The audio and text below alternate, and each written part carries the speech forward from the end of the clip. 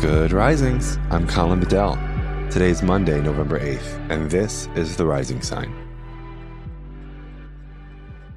So, something that I try to pay attention to in my work is if a particular pattern emerges within my own life, the lives of my clients, and what I'm seeing in the lives of others, I really want to wrap language around it and talk about it with you, my people.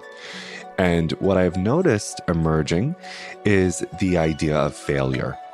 And most of us know it's not an idea, it's an experience, right? And we have had some painful experiences with failure. And we don't often, I find, talk about ways that we can normalize failure, talk openly about failure, and review systems that allow us to identify the learning outcomes of failure, embed them within our personalities or within our businesses, and keep it moving to minimize the likelihood of a repeat performance, right?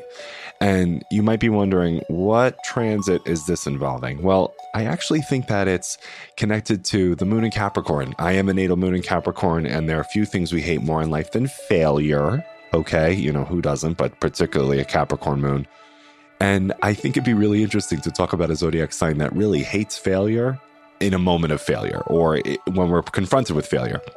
And I think we just absolutely have to acknowledge that the culture today that we're living in is absolutely hostile towards failure. And I'm not saying that there are mistakes that are, we can just get off scot-free, everything's fine, don't worry about it.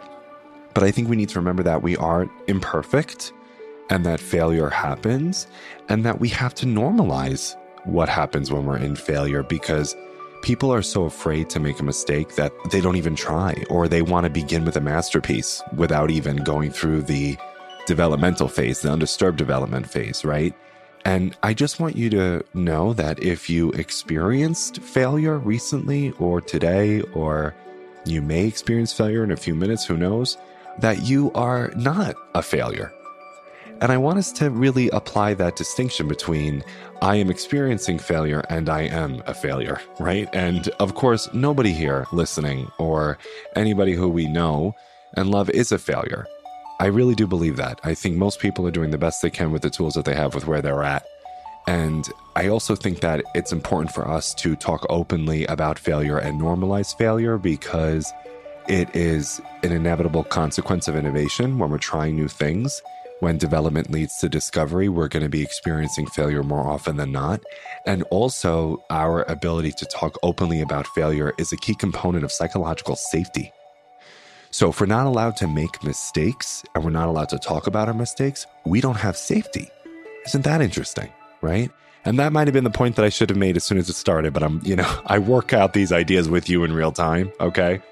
And I just want us to kind of have levity and perseverance and grit today around failure, around when we experience failure and how we can talk about it with other people, okay?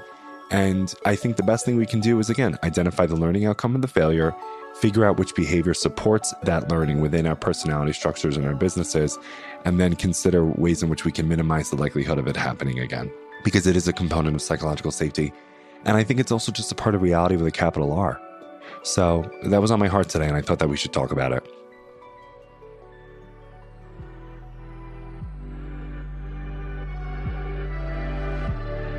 So I'm Colin, and you can find me at Queer Cosmos. Thank you for listening to Good Risings. If you enjoyed this podcast, please let us know by leaving a review, because we love hearing from you. Have a great day, everyone. Bye.